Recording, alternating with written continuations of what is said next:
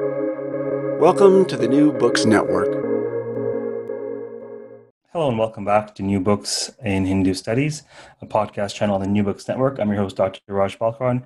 Today, I get to speak with Tim Bruce. Now, Tim Bruce is actually responsible for the voiceover for an audiobook. This is the first time on the channel that we're covering an audiobook, and it's a very significant audiobook because it's very much related to my own research. So, hello, Tim, and welcome to the program. Hello. Hope you Hello, sound hello. guilty. Mea culpa. Yes, I'm responsible for this audiobook. He's responsible for it. It's all his doing. But he didn't work alone though. He had help. He did a lovely voiceover, which we'll sample towards the end of the program. But your voiceover was of what? What did you? What is it that you did a voiceover of? What are the contents of this? You mean that? I don't understand the question. Sorry.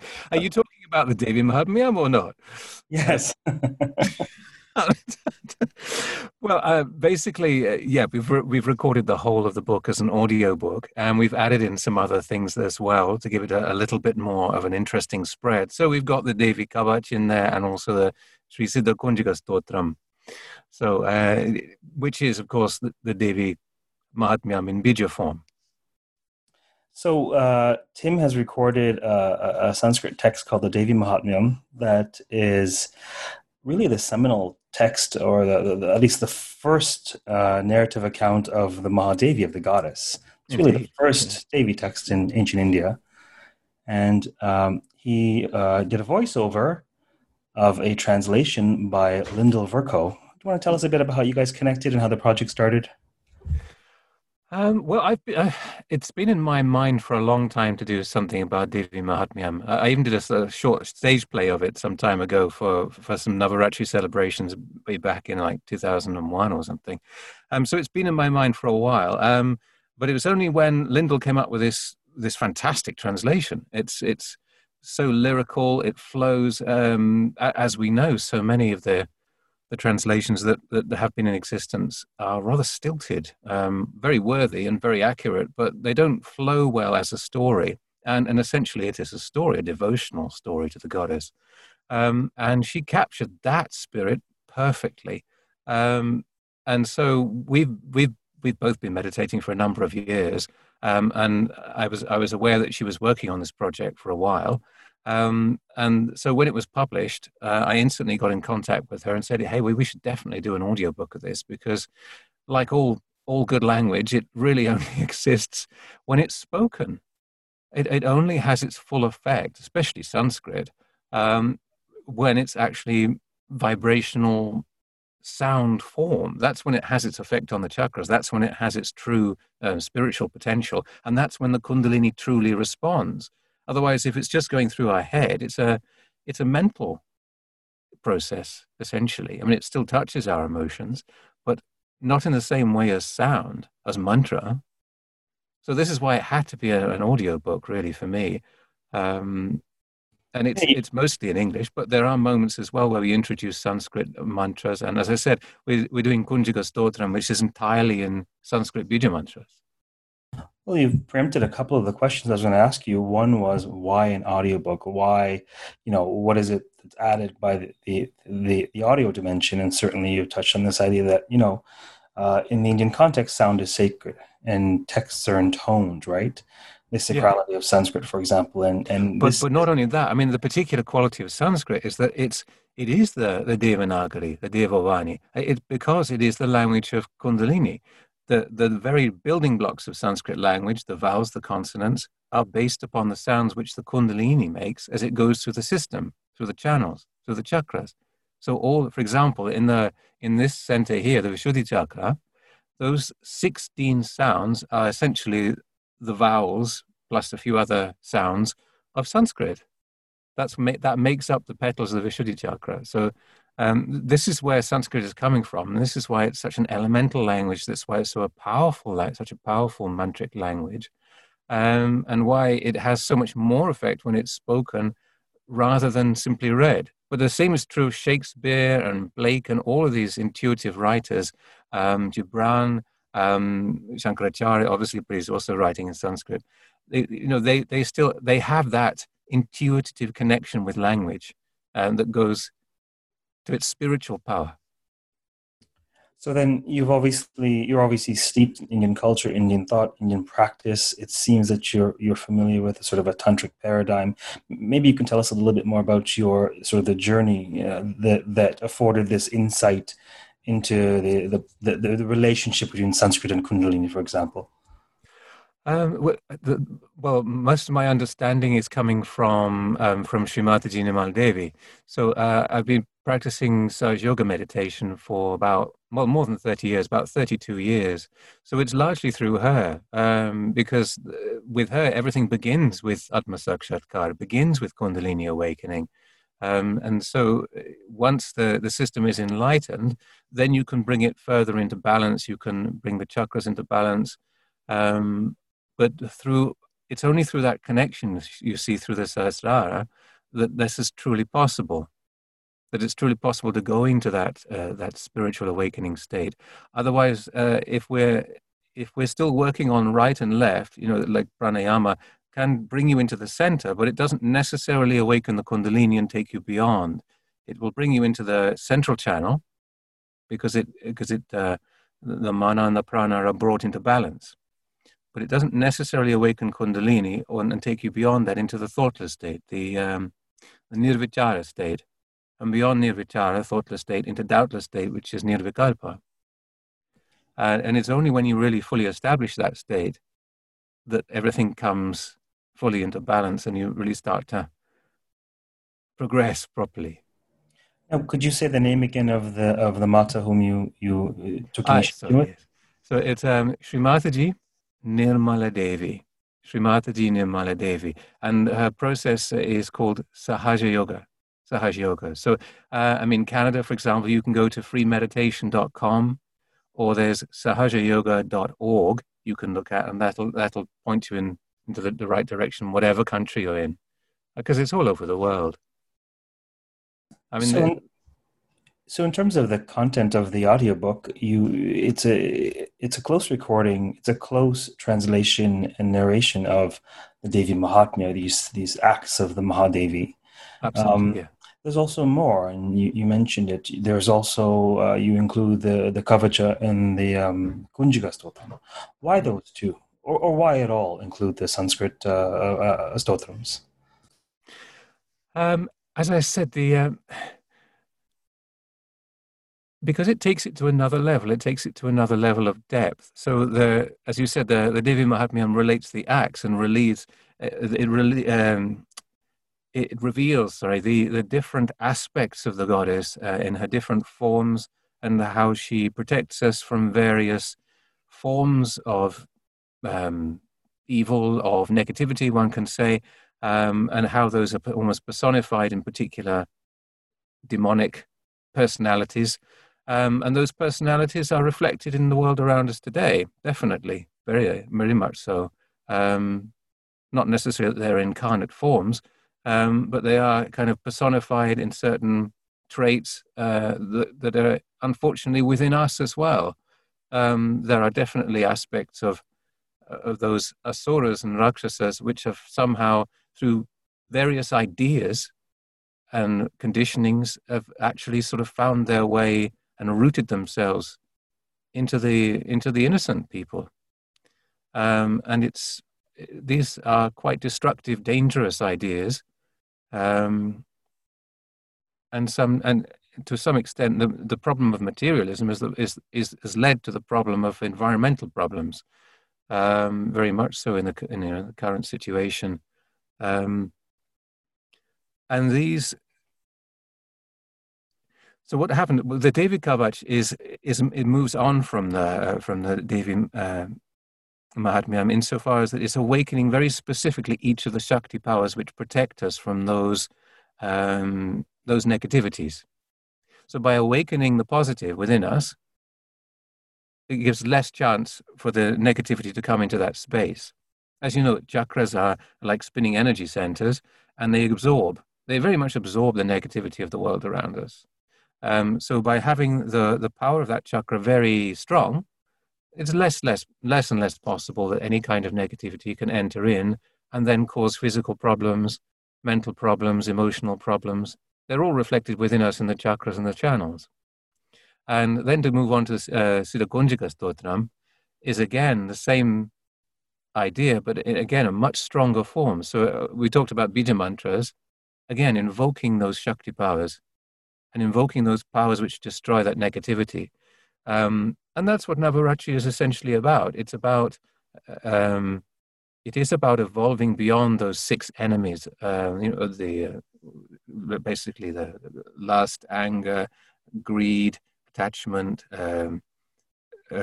jealousy, and pride, and also doubt on the top chakra, the seventh one you could call it.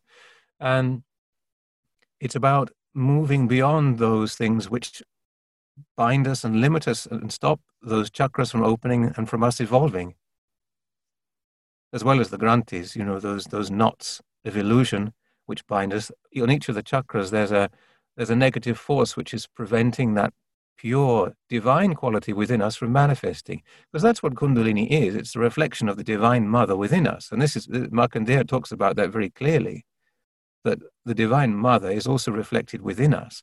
And by saying these mantras, by reading this story, it's awakening that within us and strengthening that quality within us. So it is especially working on the heart chakra. Devi Mahatmyam is very much strengthening the heart chakra and that feeling of protection, of security, of motherliness, because this is what the Mother of the Universe wants. She wants us to reunite with her, to fully understand her and realize her. And the only way to do that is to awaken it from within, each individual from within. And so is this process affected by listening alone, just by listening to the stotrams that you've recited or the narrative? Does that have effect, the act of listening to it?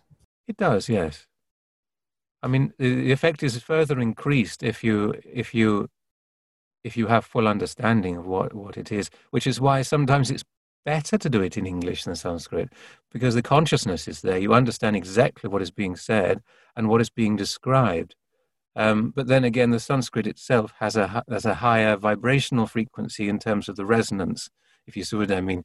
But if you don't understand what's being said completely, sometimes it's not as not as good, especially if you're reciting it yourself, I find.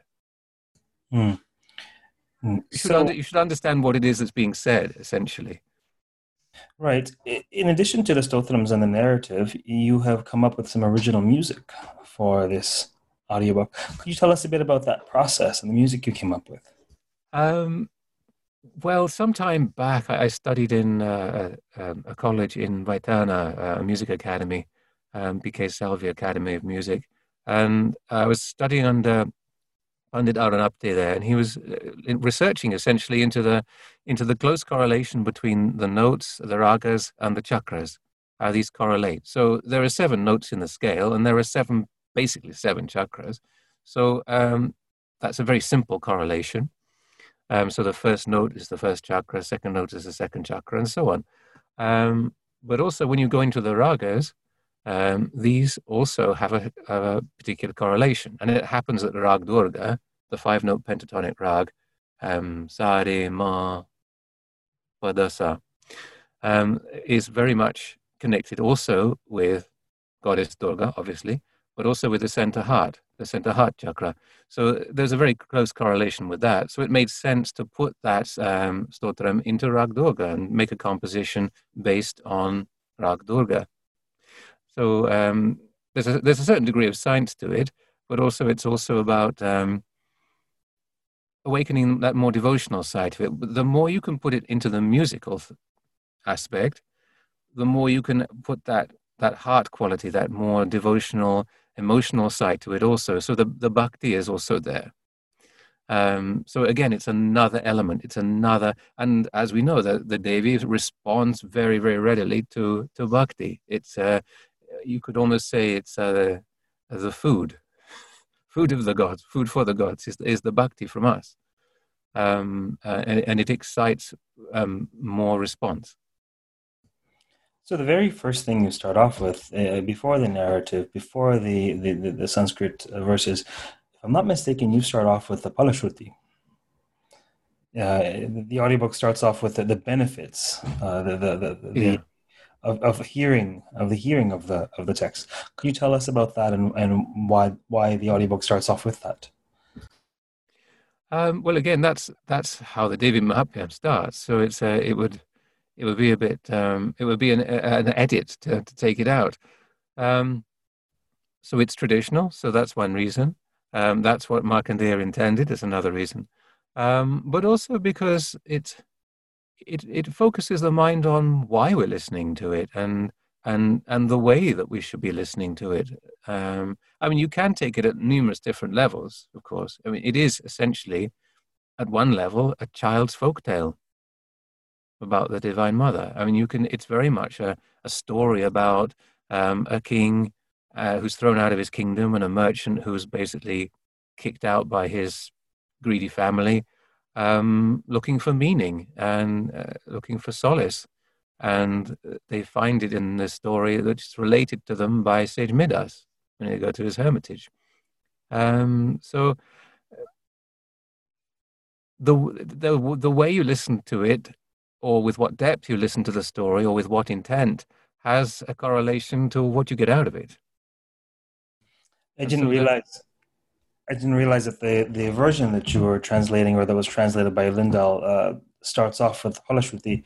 Typically, I find it in chapter 12, the penultimate chapter before the end frame with the king and the merchant.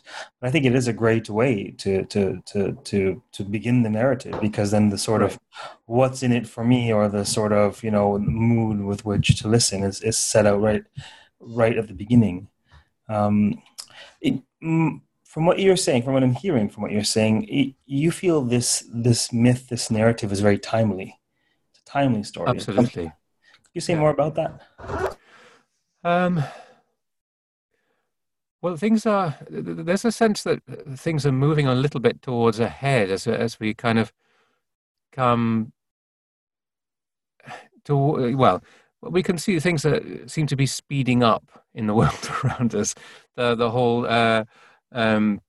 the climate issue, all kinds of social issues. There's a feeling that things are coming a little bit to a head, that humanity is kind of reaching a bit of a crossroads with itself.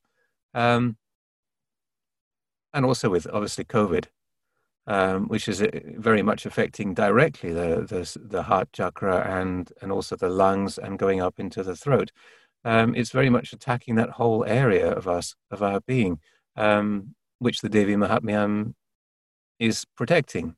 I mean, Devi Kavach is literally like the protection of the goddess, the armor of the goddess, the weapons. But that weapon is essentially love. And we have... There's such a need for humanity to wake up, unfortunately, before it is potentially a crunch time where if we don't wake up, we could end up destroying ourselves.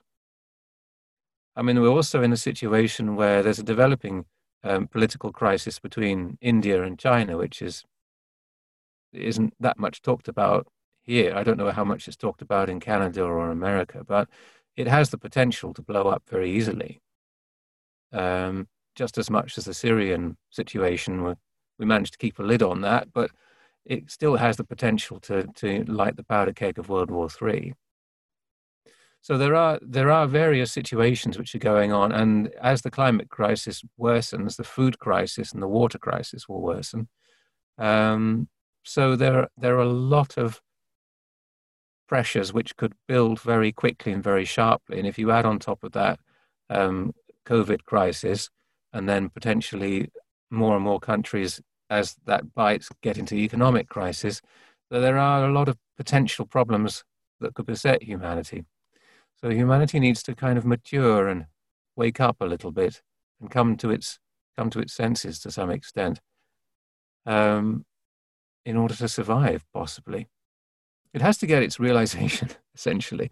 The Kundalini awakening is self-realization. That's what it is. And this is what Shri Mataji has talked about so many times, that you can only truly transform the world by transforming individuals, by transforming each human being. I want to bracket off that idea of Kundalini awakening and self-realization, I think I'll circle back with a question. But the more immediate question now is that, well, then who would benefit from this book? Who should be listening to it? Is the audiobook particularly geared to those who share the worldview or the initiation into the tantric vision of the subtle body and Kundalini awakening? Is it for anyone who loves children's stories and fairy tales and tales of old from the Puranas?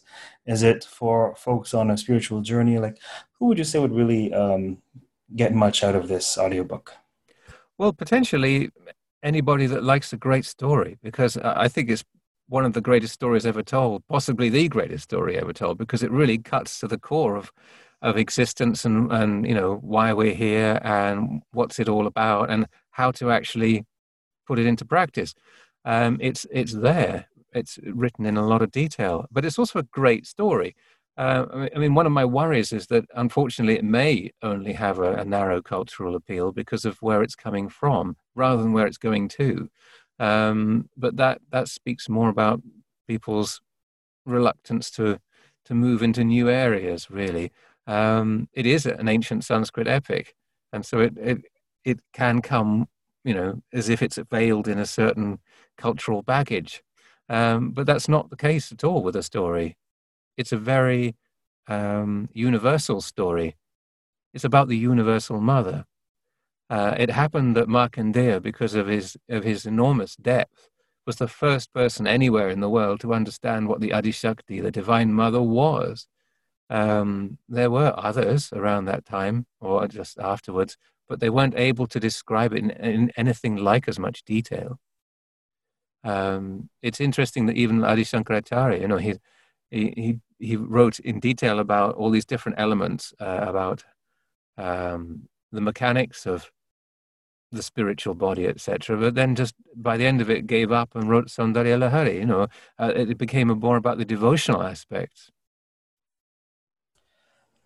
So maybe I'll ask you. So in terms of the relationship between, in your view, the Devi Mahatmya is a text that it's obviously intrinsically valuable as narrative in the way that narrative encodes ideology. It sort of transforms the consciousness, but it is particularly transformative in that it is a narrative which is geared towards the awakening of Kundalini.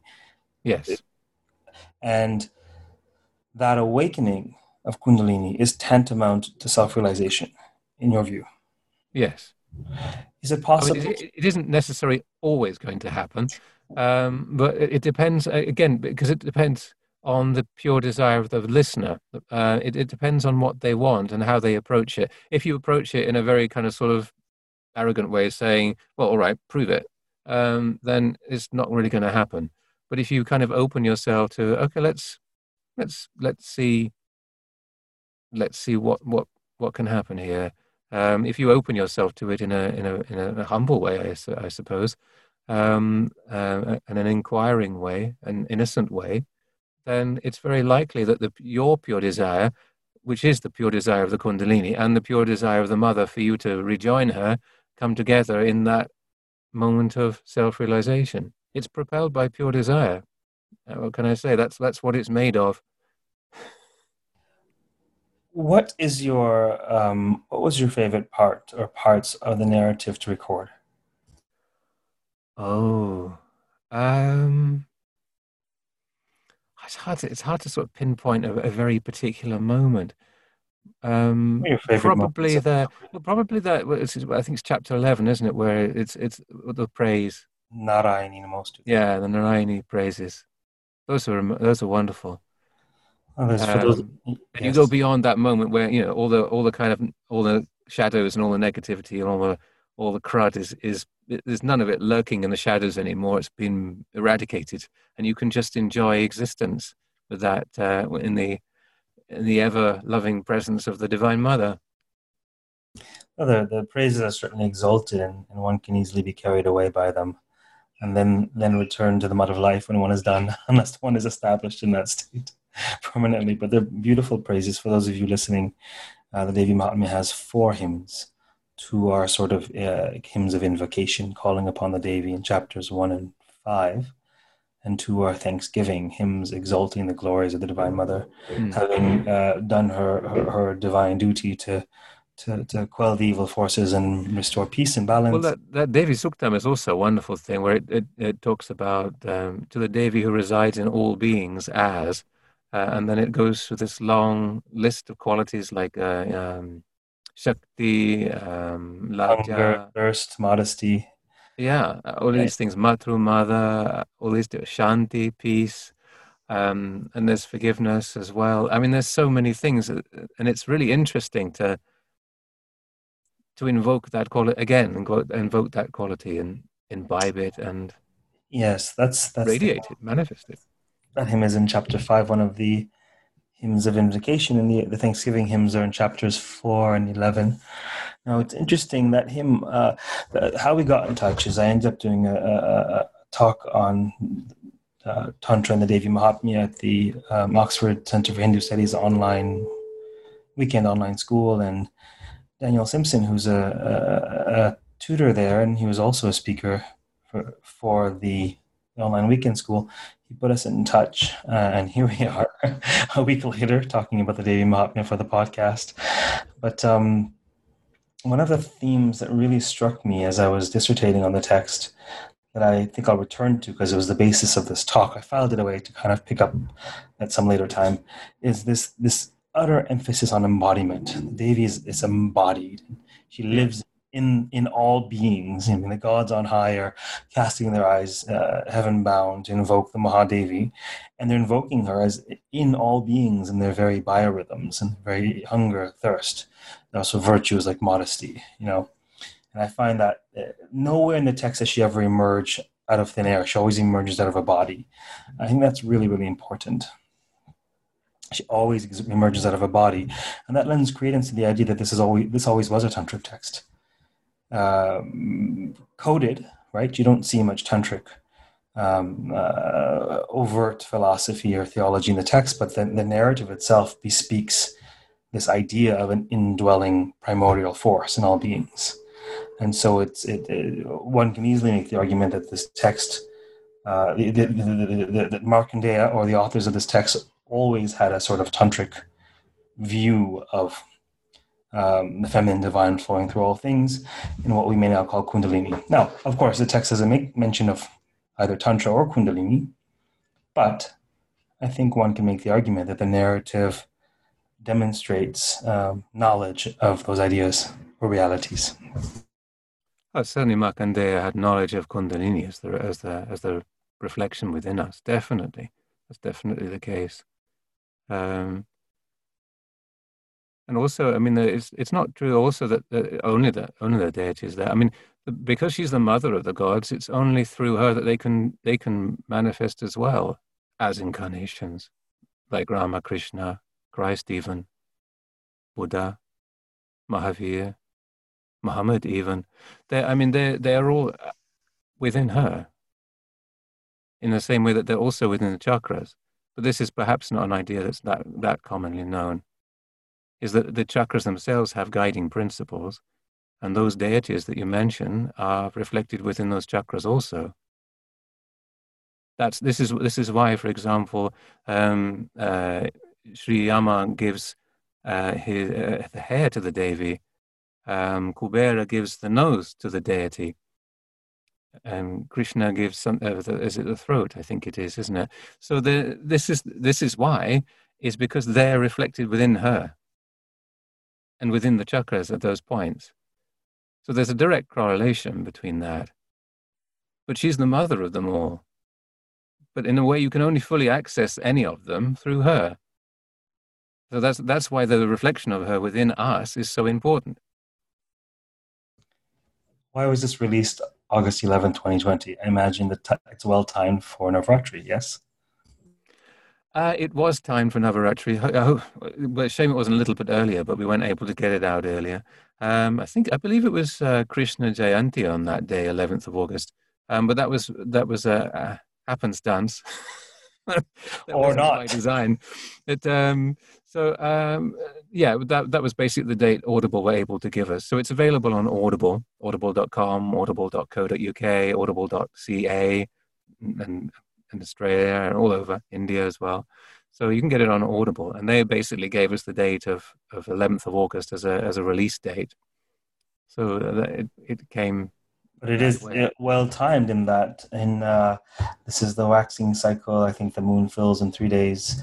So then in about 2.5 weeks, we begin Navaratri. If I'm not mistaken. So it's well timed. 17th of October. I'll ensure that the recording gets published in time for Navaratri. I'll have them put a Rosh Hashanah if need be.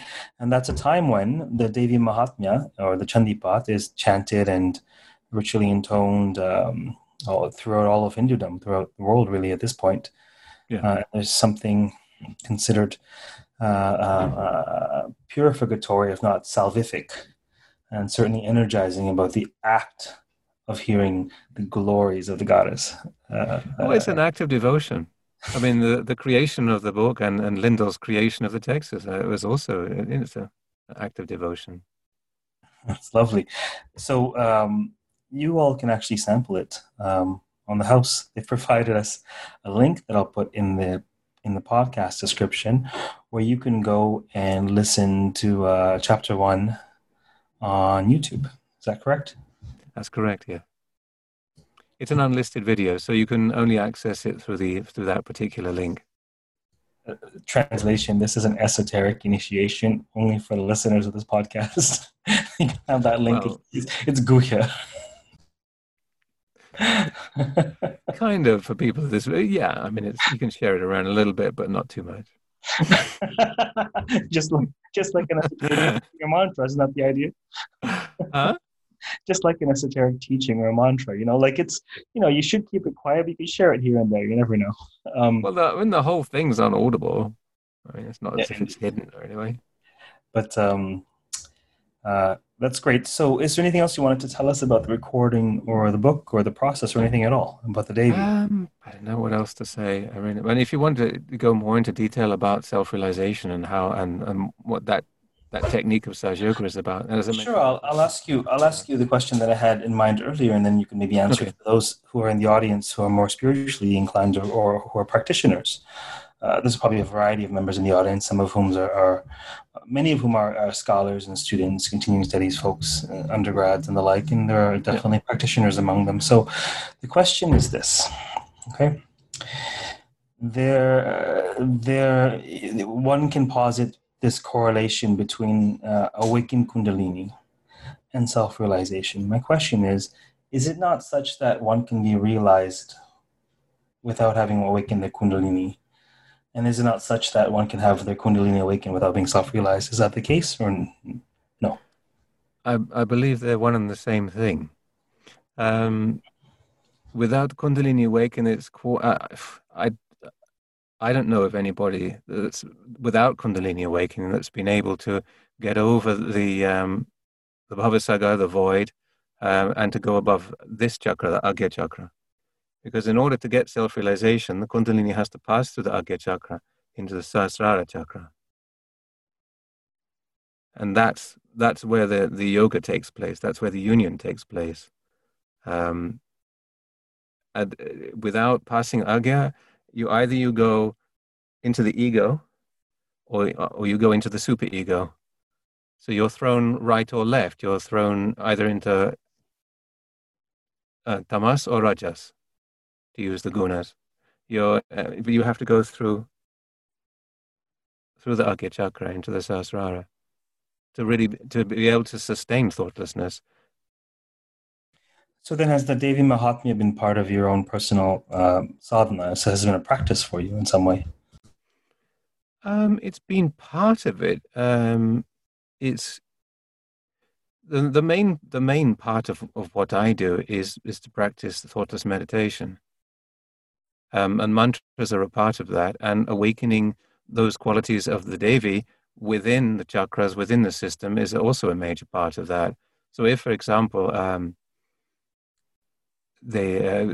can't think of an example, but if, for example, if you have fear in the heart, if you have a problem in the center heart chakra, which is of anxiety or fear, then you need to awaken the pure quality of that chakra in order to develop that chakra and remove that fear. So particularly Durga, is Jagadamba, is the one for that center, to awaken her qualities within you. So from that respect, yes, but the main point is to be in thoughtless awareness. Thoughtless awareness is for me what meditation is, and that's where we grow. To be thinking about it isn't, for me, meditation at all. It's still activity in the Agya Chakra. An activity of the Agya Chakra for me, is not meditation at all. So, given the Devi's penchant for battle, for conquest, for victory, Jayatvam Devi Chamunde, this is the penchant of the Mahadevi, certainly in the narratives. Would one then, to use the sort of the subtle body scheme that you're operating within, would one then not say that the energy of the Devi Mahatmya is very Manipura, or very third chakra, in terms of its activation of this courage, or this fire, or this valor, this project towards victory? In its aspect as Narayani, yes, it's more to do with Manipur, but essentially Durga and Jagadamba, the mother of the universe, is very much connected with the heart.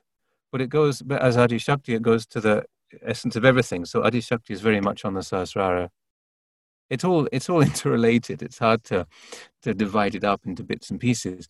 But and there are different aspects within that. But Adi Shakti, the Divine Mother, is the whole thing. And it's only in the Sahasrara chakra that you get the whole thing. All of those elements come together. And which is why you have to go to the Sahasrara in order to really fully awaken and actualize all those different elements in all the other chakras, because they are integrated in the Sahasrara chakra in that thoughtless state. And Adi Shakti is the deity of the Sahasrara. Fascinating stuff. For those listening, we've been speaking with Tim Bruce, who you might have gathered has a sweet and melodious voice, which he uses for his work. And the latest example of which is a voiceover of a translation in English of the Devi Mahatmya, the glory of the goddess, in time for her festival. So by all means, check out his work on Audible. You can link to the YouTube version of Chapter 1 in the podcast description. Tim, it's been a pleasure speaking with you today about the mystery of the Devi Mahatmya. Thank you. Until next time, for those of you out there, I was going to say keep reading, but this is our first audiobook. I usually say keep reading. Keep listening. Yeah, I usually say keep reading and keep listening, but I'll say keep listening and keep listening. Stay safe and rejoice in the glory of the Devi. Amen.